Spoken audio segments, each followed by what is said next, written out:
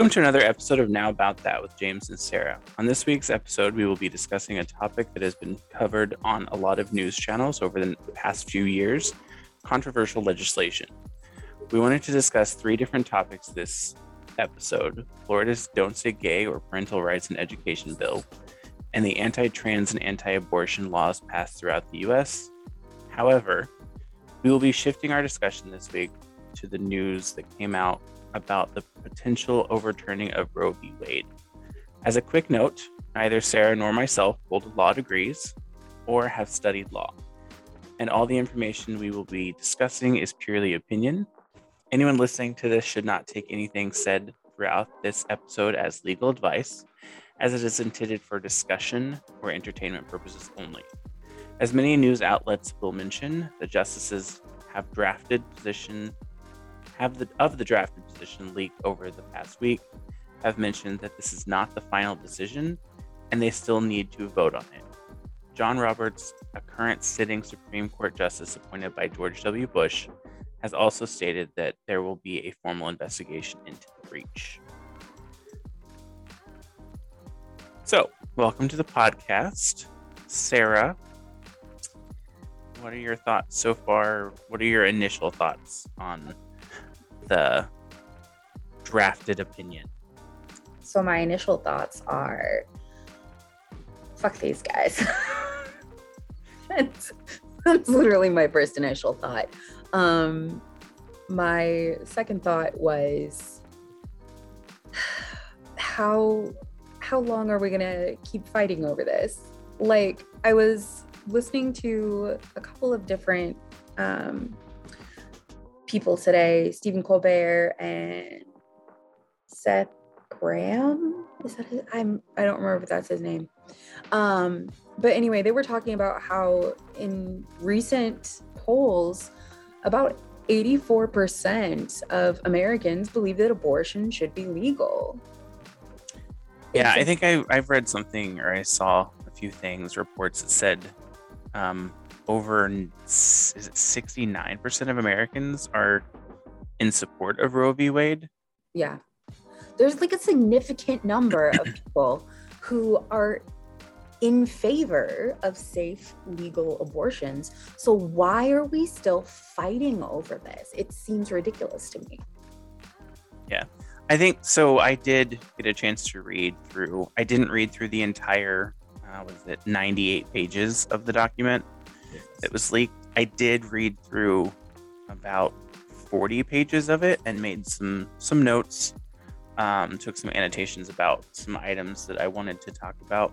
One of the biggest thing I'm reading, or I read in the opinion, is it doesn't seem, a lot of the information really seems to say it was initially incorrect that the court made the decision, and this isn't to really change, but it's to get rid of and make it to where it's the lawmakers that create the laws that govern abortion and the right to have an abortion.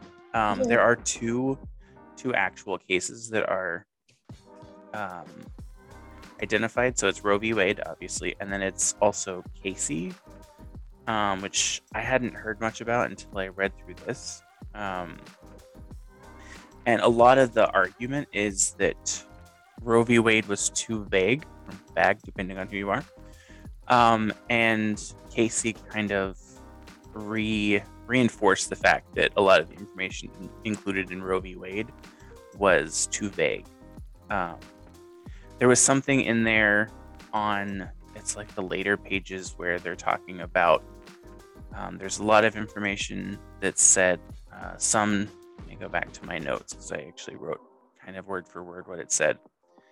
The opinion argues that this was a reach, and the instances where women were having children that were born prematurely that could be treated in a hospital that has training and the ability to care for and treat the premature baby versus a woman in a more rural area with a hospital that is not equipped to care for a premature baby. depends on the viability of the baby when it is prematurely born. So if it's born in a more rural setting, the actual viability time period is less. So say anything anything under 24 weeks, the baby would not be viable when it is born. Right. But if that same mother had that baby in a more urban area where there are hospitals that are able to actually care for and treat a premature baby, the likelihood of that baby surviving outside of the womb is higher. And the argument basically said that was based on no facts or no real support, no evidence supporting that claim, and the court made the decision based on that in part on that. So what do you think about that? First of all, any medical professional can tell you like the viability, like, you know, an actual doctor can give you that information.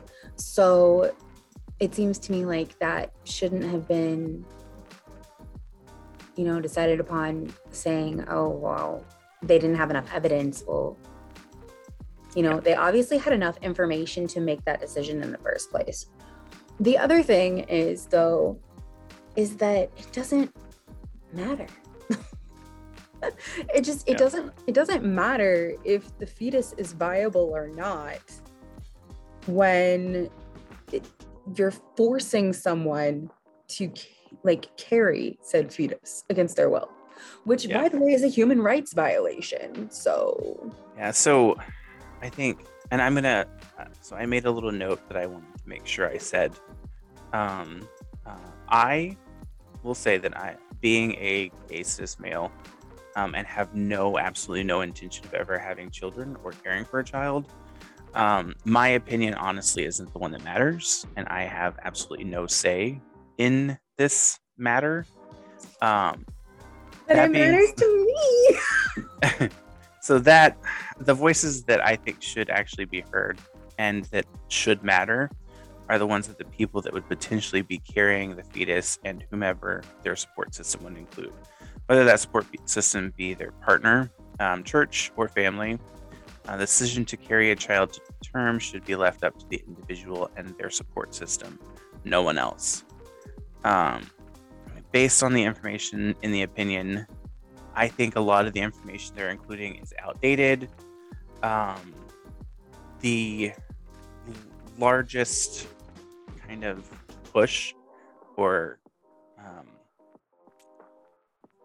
not push, but the largest argument in the opinion is that there's lack of historical precedence prior to Roe v. Wade. And there's references to the fact that medicine has changed and that there are laws requiring medical insurance to pay for all pregnancy-related expenses. However, not everyone has access to that medical insurance. So to me, reading that portion of the opinion, it seems like, okay, so you're saying there's laws that require medical insurance to pay for it. However, there are no laws requiring people to have said medical insurance, and there isn't a standard medical insurance for people to use. Right. So you can't really use that. To me, it doesn't seem like that's a good argument for saying, you know what, we're just going to get rid of this because people have another option. There are laws that are saying medical insurance has to pay for it. This law doesn't really matter in that instance. So one of the arguments that people can't afford it is now null and void because there's the law that says that health insurance has to pay for all prenatal and pregnancy related care. Right. But the problem with that is that children are expensive. Even if you take away the medical aspects of being pregnant, How are you feeding this child? Right. How are you diapering this child? How are you like doing all these different things? Your child also has to go to the doctor. Right. You So know, like sorry. So I didn't mean to step in, but that does kind of pull in the other argument that they're enforcing, that there are safe haven laws that allow the mother of the child to drop the child off and have no ramification of that, which I see you shaking your head, rolling your eyes. I totally agree. Like I said, I don't think this is a decision that the courts should be allowed to make. I think one of the other big arguments is this judgment shouldn't have come from the court. It should have been something that is put to a vote, and that the lawmakers should make laws around it.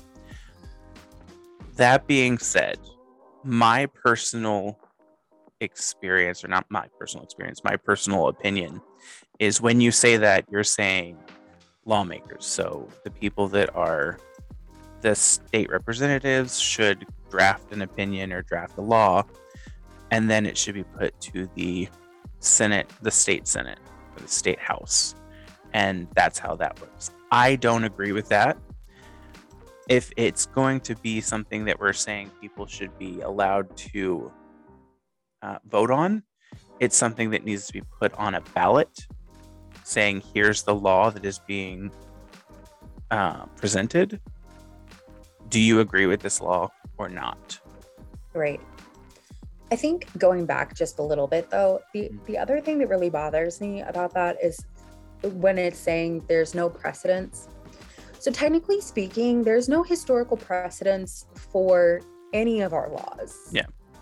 Like there was no historical precedence to remove slavery, as an institution. There was no, historical precedence to do away with Jim Crow laws. There was no historical precedence to enact, the ability for anybody to marry whomever they want. Like there was no historical precedence for these laws, these amendments. And you can't just say, well, we've never done it before, so we shouldn't do it now. That makes no sense. How are we supposed to grow as a country if we're unwilling to push things and move forward? Right. Yeah. I'm trying to find where it said it here. There was other terminology that I'm trying to find, that it was like there's no precedent that from the early 20th century until the day Roe was handed down, every single state had such a law on its books that would criminalize abortion, usually at all stages of pregnancy. Yes. Roe v. Wade didn't create abortions. It just created safer abortions. Like there have been, historically speaking, there have been abortions since the very beginning. Like you can even find abortions in the Bible. Like God sanctioned abortions, FYI. So like, there's actually so much historical precedence as far as at every stage of our history, there has been a person with a uterus trying to terminate a pregnancy that they did not want, or one that would kill them. Right. Yeah, I agree. So I found the kind of statement that I actually was looking for specifically. So it says, the inescapable conclusion is that the right to abortion is not deeply rooted in the nation's history and traditions.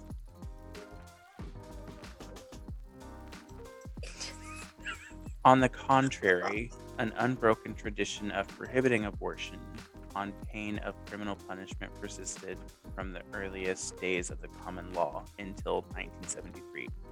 The court in Roe could have said of abortion exactly what Luxburg said of assisted suicide. Attitudes toward abortion have changed since Bracton, but our laws have consistently condemned the and continue to prohibit that practice.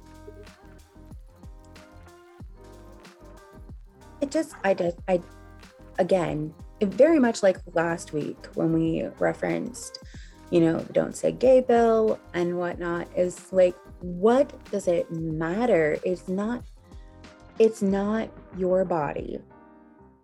And then, like, I know everybody's going to be like, well, they have, a fetus has a different set of DNA, blah, blah, blah, so on and so forth. But the thing is that why are we still fighting about this?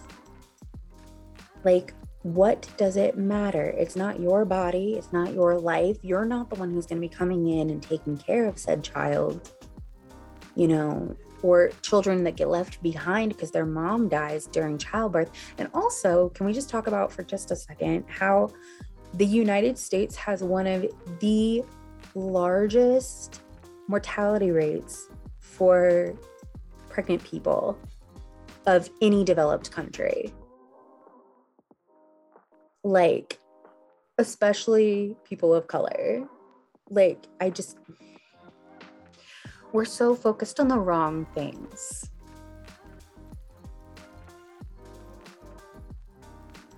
I think that's the biggest thing. Is the only reason that this keeps coming up is because there are states that try to enact new abortion laws, further restricting beyond what Roe v. Wade has already kind of said, here's the law. Right. And that's the issue that they're saying. These states that are bringing up or keep trying to pass or do pass laws that restrict the right to abortion, or when someone can have an abortion, or portions of an abortion, then they are getting sued by people saying that, hey, this law is going in like the direct opposite direction, or it's contradicting Roe v. Wade, which is a precedent that's been set. The other thing that really kind of frustrates me, and I think a lot of people are frustrated about, when you think about it, there are 3 sitting judges that shouldn't actually be sitting judges because they were appointed. One was appointed after someone had held up allowing a sitting president to actually appoint an open seat for, what was it, like 9 months, almost over a year? Yeah, it was long open enough, and that didn't have a historical precedent either, FYI. Yeah. I'm gonna go back to the document and kind of look at some of the. So when I was reading through it, and I was reading through it, but I was also watching some videos about people saying, well, here are some different options to, say, replace abortion. One of the things was vasectomies for men. So if you don't want to pay for an abortion, but you still want to engage in sexual acts, get a vasectomy so you can't have the potential for rearing a child. I know that's probably never going to happen because there are a majority of men in power that make the laws, and we're not going to govern or make laws that tell men that they have to get a vasectomy, even though the process for reversing a vasectomy is less of a risk than an abortion.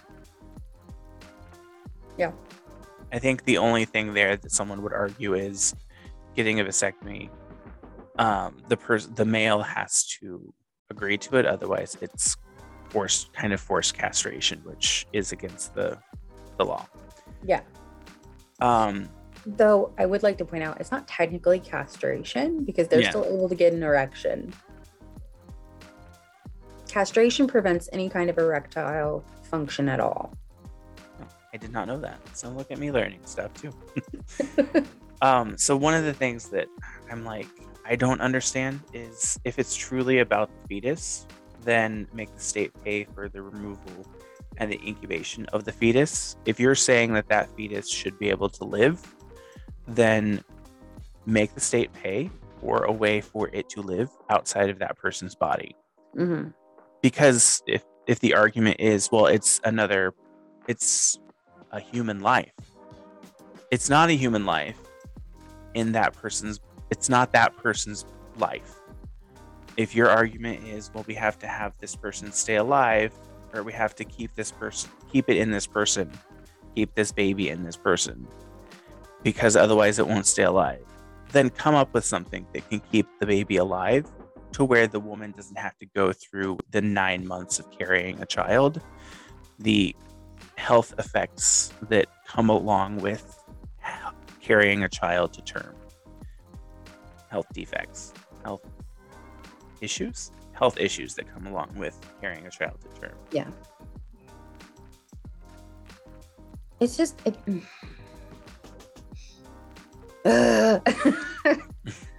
like there's a lot that I want to say. Most of it involves cursing a lot. Because we can mark this as explicit, and well, we probably should, since I already started off by saying fuck. I automatically do it anyways. But like here's the thing is that, okay, so this is not, how do I want to phrase this? So this is not the first time that Roe v. Wade has been challenged. I'm sure that if it stays intact, that this won't be the last time that it gets challenged. But I wanted to go back to what you were saying about how different states do different things. So Texas, for example, because that's where I am, you can have an abortion, but you have to have that abortion before 6 weeks. So most pregnant people don't even realize that they're pregnant until after that 6-week mark. So I'll say that law is one of the reasons that it's being challenged again, or one of the reasons they're citing that they feel like the Roe v. Wade should be overturned, because there are so many people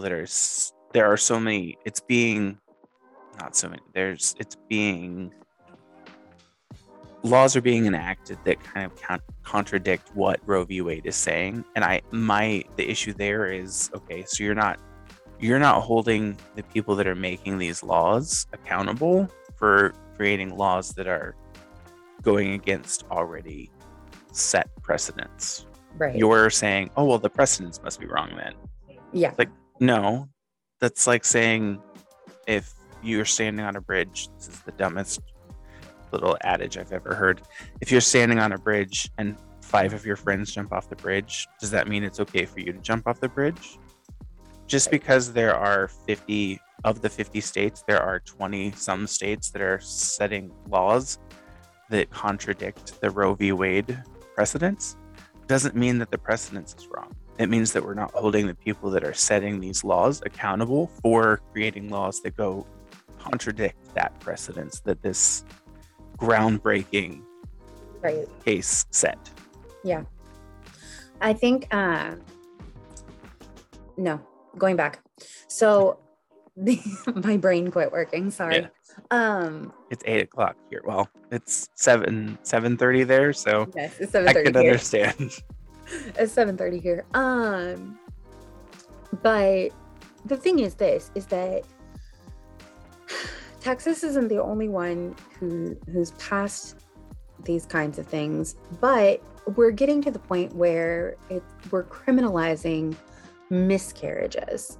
And perfect example of that is back in Indiana. Purvi Patel is currently serving an incredibly long sentence for having a miscarriage.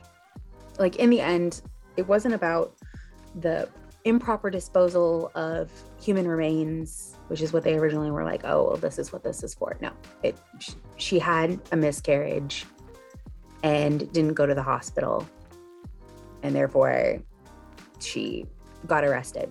And she got, they said guilty. And it's like, where does that end though? Because what they're trying to pass through is not just the criminalization of an abortion. Like, no, you can't have an abortion. They're trying to criminalize the whole body at that point. So really quick, I do want to point out her conviction was overturned. When? 2016. Okay, I didn't know that part. So yeah, I'm just looking at an article from the Indianapolis Star, published on September 1st, 2016. And it says, an Indiana woman whose feticide conviction for self-induced abortion was overturned in July walked out of prison Thursday, a day after the judge sentenced her to less time than she had already served and ordered her immediate release. She still has that on her record, though. Like, if he ordered less time, that's still a conviction. Well, it says it was overturned. Right, but then the other part that you just read said that when the judge ordered that her sentence be reduced to less time than what she had served, that's still a conviction. That's still going to be on her record. Okay, so yeah, it looks like, reading more into it, it says Patel was convicted in 2015 of killing her premature infant by taking abortion-inducing drugs and sentenced to 20 years in prison. She appealed her feticide and child neglect convictions, and the Indiana Court of Appeals vacated both convictions in July, finding that the state's feticide law wasn't meant to be used to prosecute women for their own abortions. But the appeals court found that Patel should be resentenced on a lower-level child neglect charge that carries a maximum 3-year sentence. So she did get sentenced or charged with child neglect. Just stupid. It's ridiculous. Which I'm going to grab this and I will include it in some of the.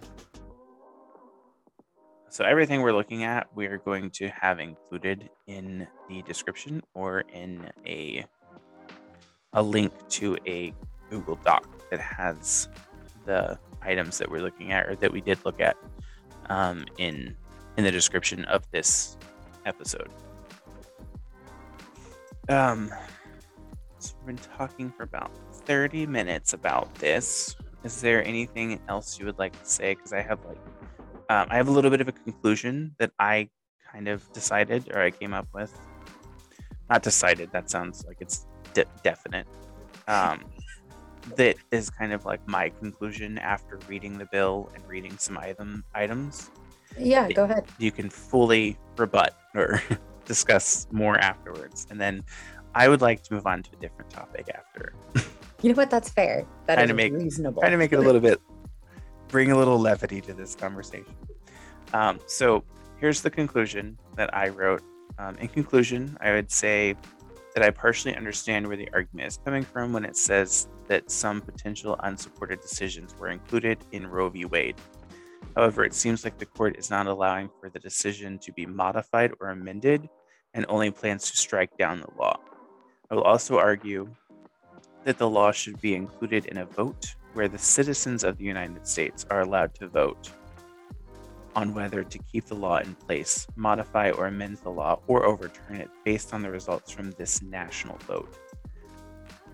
If this is the main argument against the decision, then it seems like this would be the only way to put it to rest for good. Mm-hmm. I think that I agree with that. Okay. Like, I don't understand. Hold on, let me pull up the document because I had it pulled up. Okay, give me a second. I'm gonna stop real quick, and then we'll reset and start recording again. Okay. Yeah, sounds good. Gender males. who don't have a uterus, will never have a uterus, and aren't the ones inevitably who are going to suffer from these laws. And there are no laws dictating what cisgender men can do with their bodies. So like, why is this even a question of whether or not this should be a thing? That's my takeaway. Yep.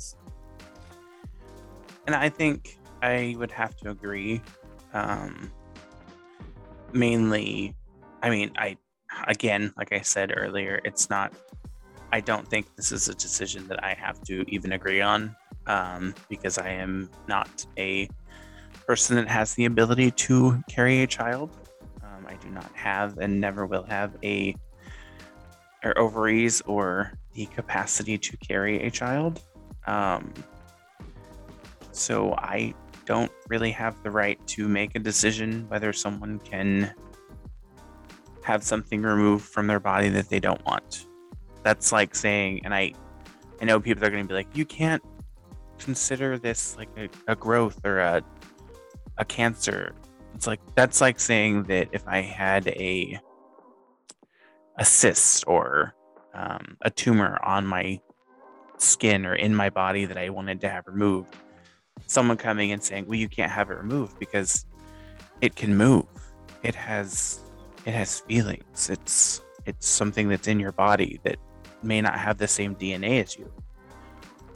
No, it's also, and in some cases, killing people. Right. Before we move on to a more lighter topic, I did want to point out some information about a lot of people are saying, and there could be, like I said earlier in this, I only got to, let me see what page I finally stopped on. The last page that I read and made notes on was page 48 of the 90-page document. So if there is more information about what I'm about to say, feel free to tell me I'm stupid. Feel free to tell me I'm wrong. I will agree because, like I said, I didn't get a chance to read the entire thing, but I will go finish reading it and come back. There's information that people are showing that they're citing laws like, or not laws, but cases like Oberfield versus Hodges, Lawrence v. Texas, and Wesbury versus Sanders. These things that are talking about school districts that are the equal, separate but equal. Those where they had a law that made segregation okay, basically. Right. This, and then it also talks about same-sex marriage, right to engage in consensual same-sex intimacy in one's home. These laws that they're not laws, these cases that they're citing they're not saying that these cases should be overturned. They're saying that they're using this as evidence showing that the court has had times in the past where they've made judgments that needed to be rectified and fixed later on. Mm-hmm. That's why we have amendments. So yeah, like in the, not fixed, struck down. Mm.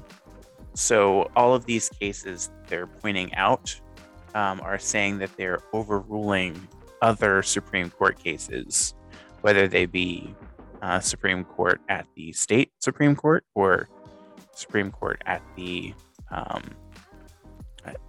what's the difference between state and one that's in DC? The highest Supreme Court, I guess. Yeah, they're the highest Supreme Court. So they're saying basically that they're using those as evidence that are saying there are times in the past where the Supreme Court has made judgments on cases that then needed to be reversed and overruled. So they're using it as precedence to say this is nothing new, to overrule a case that was set forth by the Supreme Court.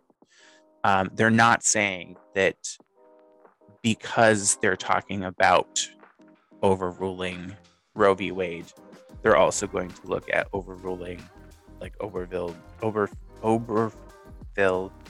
versus Hodges. And I could be completely butchering that.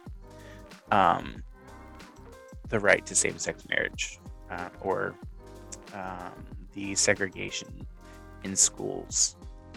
And I just wanted to point that out. And again, if it's further in the document, I will own up to it and say that I didn't get to read that far. And I shouldn't. I will backtrack if I need to in the future.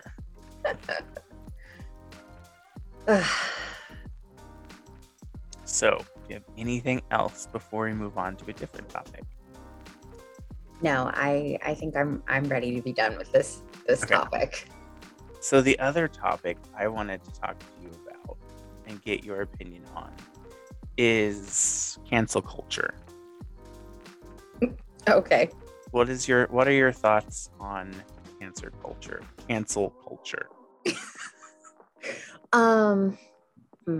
So my thoughts are twofold. First of all, I feel like it is perfectly reasonable for you to get quote unquote canceled for doing shitty ass stuff, and for being a shitty ass person. However, I do also know that people can grow and change and become better people. Do they often do that? No, not really. But there is the option for that. I think the biggest thing though is that if cancel culture was as prevalent as people try to make it, a lot of these people would not still be making a lot of fucking money. Yeah. So, like, I agree. If you don't like somebody, don't support them. That's what I personally do. Yeah. Is like, if I can't deal with blah blah blah from blah blah blah, then I won't deal with them. Yeah. I think for me it kind of leads into the same argument as the abortion. It's like, I can't tell you what to do. If you're going to do it, if you're going to listen to this person's music, that's on you. Right. Or if you're going to watch this person's comedy show, enjoy their comedy show. Comedy.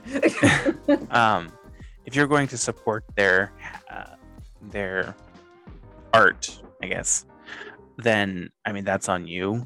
Even after some of the things that they've done, I think I agree with what you said. It's, in most cases, anyone that's been quote unquote canceled, they're still making millions of dollars in most cases. Yeah, they're not actually canceled. But then, sorry, go ahead. No, go ahead. The thing that irritates me the most, I think, about this whole thing is that the people who quote unquote who complain quote unquote about cancel culture are the ones who should have been canceled a long ass time ago, but there they are still making money, and now they're making jokes and saying, oh, cancel culture is coming for me, blah blah blah, I can't say this racist ass shit anymore, or I can't say this other shitty ass quote unquote joke anymore. Right. Like, dude, if your jokes rely on punching down, you're doing it wrong. So, like, you're not that funny to begin with. Yeah. I think you have to look at it in two ways. It's like, are you being canceled, or are you being held accountable for the terrible things you're saying? Like, there's two different things. Yeah, they really are. And I feel like personally speaking, I feel like the majority of people who are getting canceled are getting held accountable for shit that they've done and should be held accountable for it. Like, you should absolutely be held accountable for shit that you did. Like, if you were a bad person, yes, there is, the chance that you've become a better person, but, you know, that doesn't mean that somebody else isn't going to hold you accountable for those actions in the past.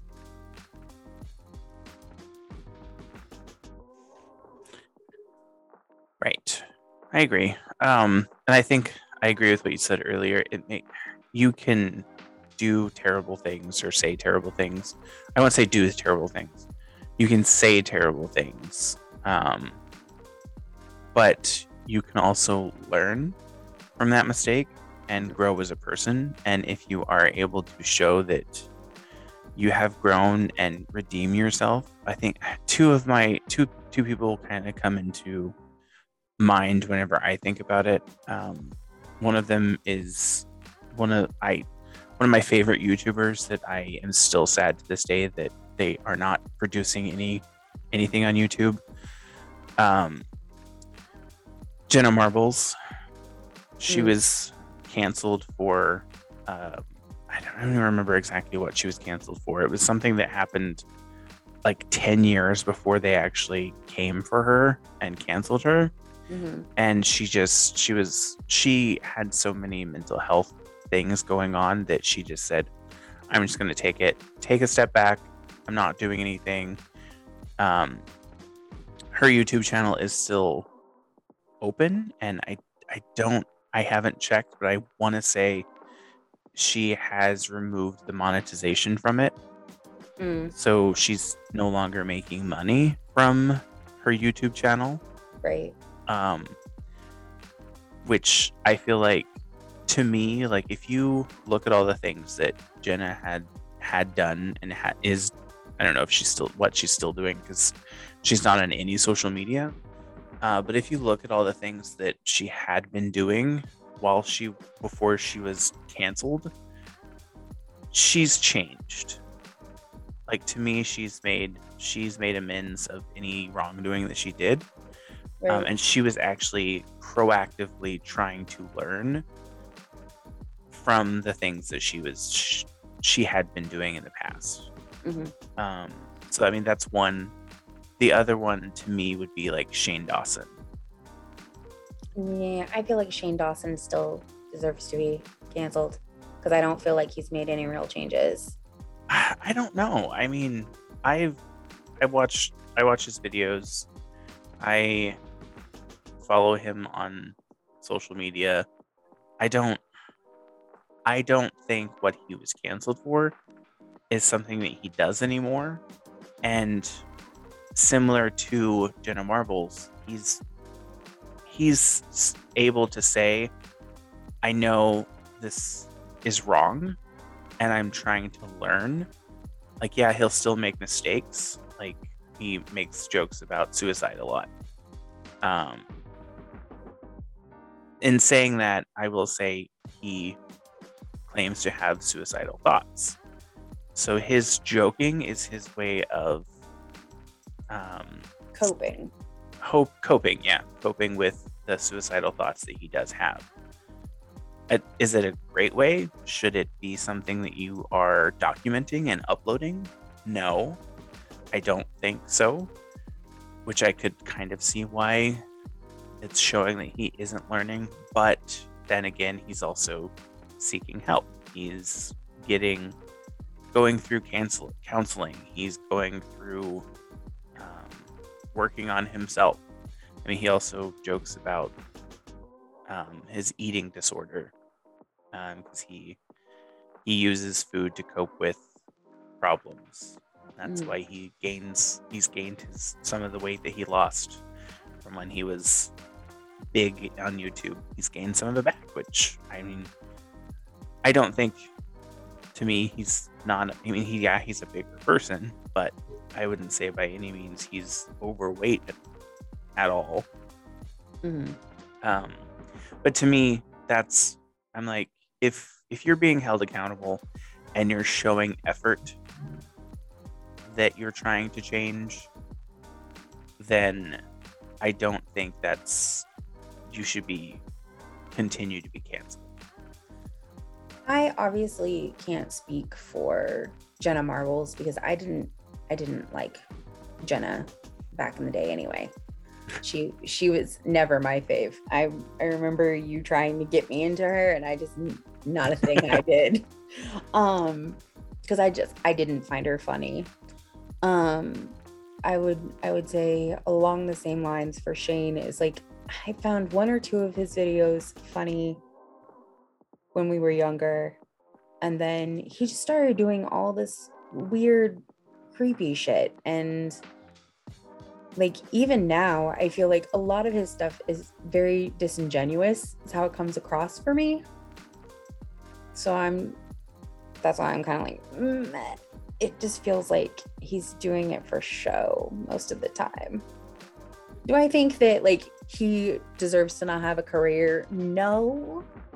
But like, also, it's another one of those things where I'm not going to support him though. Like, yeah, he doesn't have my support. Yeah, it's like, it's kind of like what we said earlier. It's, you don't have to support them, but like, you don't have to keep trying to tear down their career.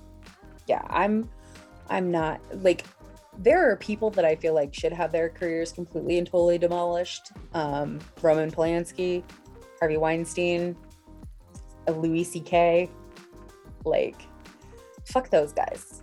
They absolutely deserve to have their careers ruined. And I like, Bill Cosby deserves to have his career ruined. I completely 110% feel that way. But like, the thing is also what it is that person's being canceled for. Because like, the people that I just named are all like people who have sexually assaulted other people. And so I'm over here like, nah, y'all deserve to not have a career and to have your work trashed. J.K. Rowling deserves to have her shit trashed, personally speaking. I mean, yeah. I mean, granted, like, I'm on the trans spectrum, so that's my discourse. Okay, so moving on to something a little more fun. You are getting on a plane on Wednesday. I'm so and excited. you're gonna get to come to Rhode Island, which I'm excited about. I'm very excited. So is there anything that you are looking forward to doing while you're in Rhode Island? Pestering you.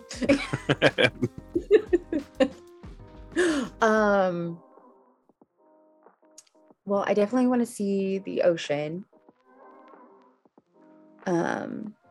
Avi. Anybody who knows me knows that I'm a mermaid, so there's that.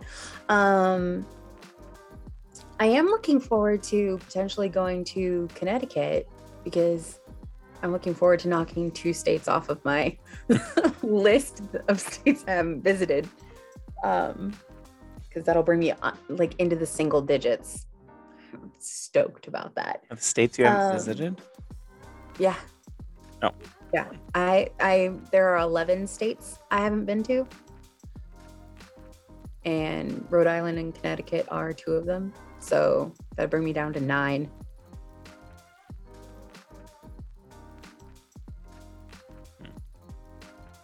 But yes, I've been to the majority of the states. I haven't even really thought about how many states I've gone to. I mean, just 2 years ago, I was on the complete opposite side of the United States, in Northern California, which I miss to this day. So I'm gonna wrap it up with a question and like a kind of a what would you do thing. Oh God. Okay. Or if you had a choice. We'll do an if you had a choice. So Okay. If you could choose one superpower, what superpower would you choose and why? Teleportation. And honestly, it would be for the travel. Like, let me just teleport myself to Rhode Island. I don't have to take a plane. I don't have to pay all this money. Save a lot of money.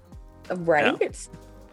Yeah, no, and like I wanna blip over to Italy for lunch. Let me just do that. Yeah. I think if I were to choose one superpower to have, it would. I think I've always thought about this, even like when I was younger and when I watched Charmed. Telekinesis, or the Mm, ability to move things with my mind, has always been something that I've always wanted. right. So that would be the one that I would choose. Um, just because, like, if I'm sitting on the couch and I can't reach my remote or can't reach my drink, I just want to wave my hand and get it to come to me. Yeah, use the force, young Skywalker. All right, so I think we'll go ahead and wrap it up and call it a day. Again, like I said at the beginning of this, all the information that we've talked about throughout this episode is purely opinion based and for not educational, um, entertainment purposes only. So everything that we've said should be taken at face value. Again, Sarah and I have not studied law or do not hold law degrees. And everything that we've talked about, again, was purely opinion based. And as you can kind of tell from the conversation, we're both more liberal people. So if you don't agree with that and you've listened to this, thank you for listening. I appreciate you listening. Just because we talked about something you don't like does not mean you should rate this episode negatively. Don't listen to the episode, move on. You have the full right to not listen to it and move on. If you would like to have a conversation or would like to reach out to Sarah or myself, we do have a Gmail account that you can reach out to. The Gmail account is now aboutthatpod@gmail.com. And visit us on Instagram. If you would like to follow us on Instagram, that would be great as well. Again, like I said with the last episode, I don't expect anyone to listen to this, but if you do, amazing. Thank you very much. And I hope you would stick with us and continue on, because I think we're going to have fun during this little podcast. I think so too. And with that, I hope you all have a great rest of your day, and we will talk to you next week. I will say I'm going to start doing a little mini podcast by myself. So there'll be 2 episodes up almost probably every week. One with just James and one with James and Sarah. So look forward to that, hopefully. All right. All right. Bye, everybody. Bye.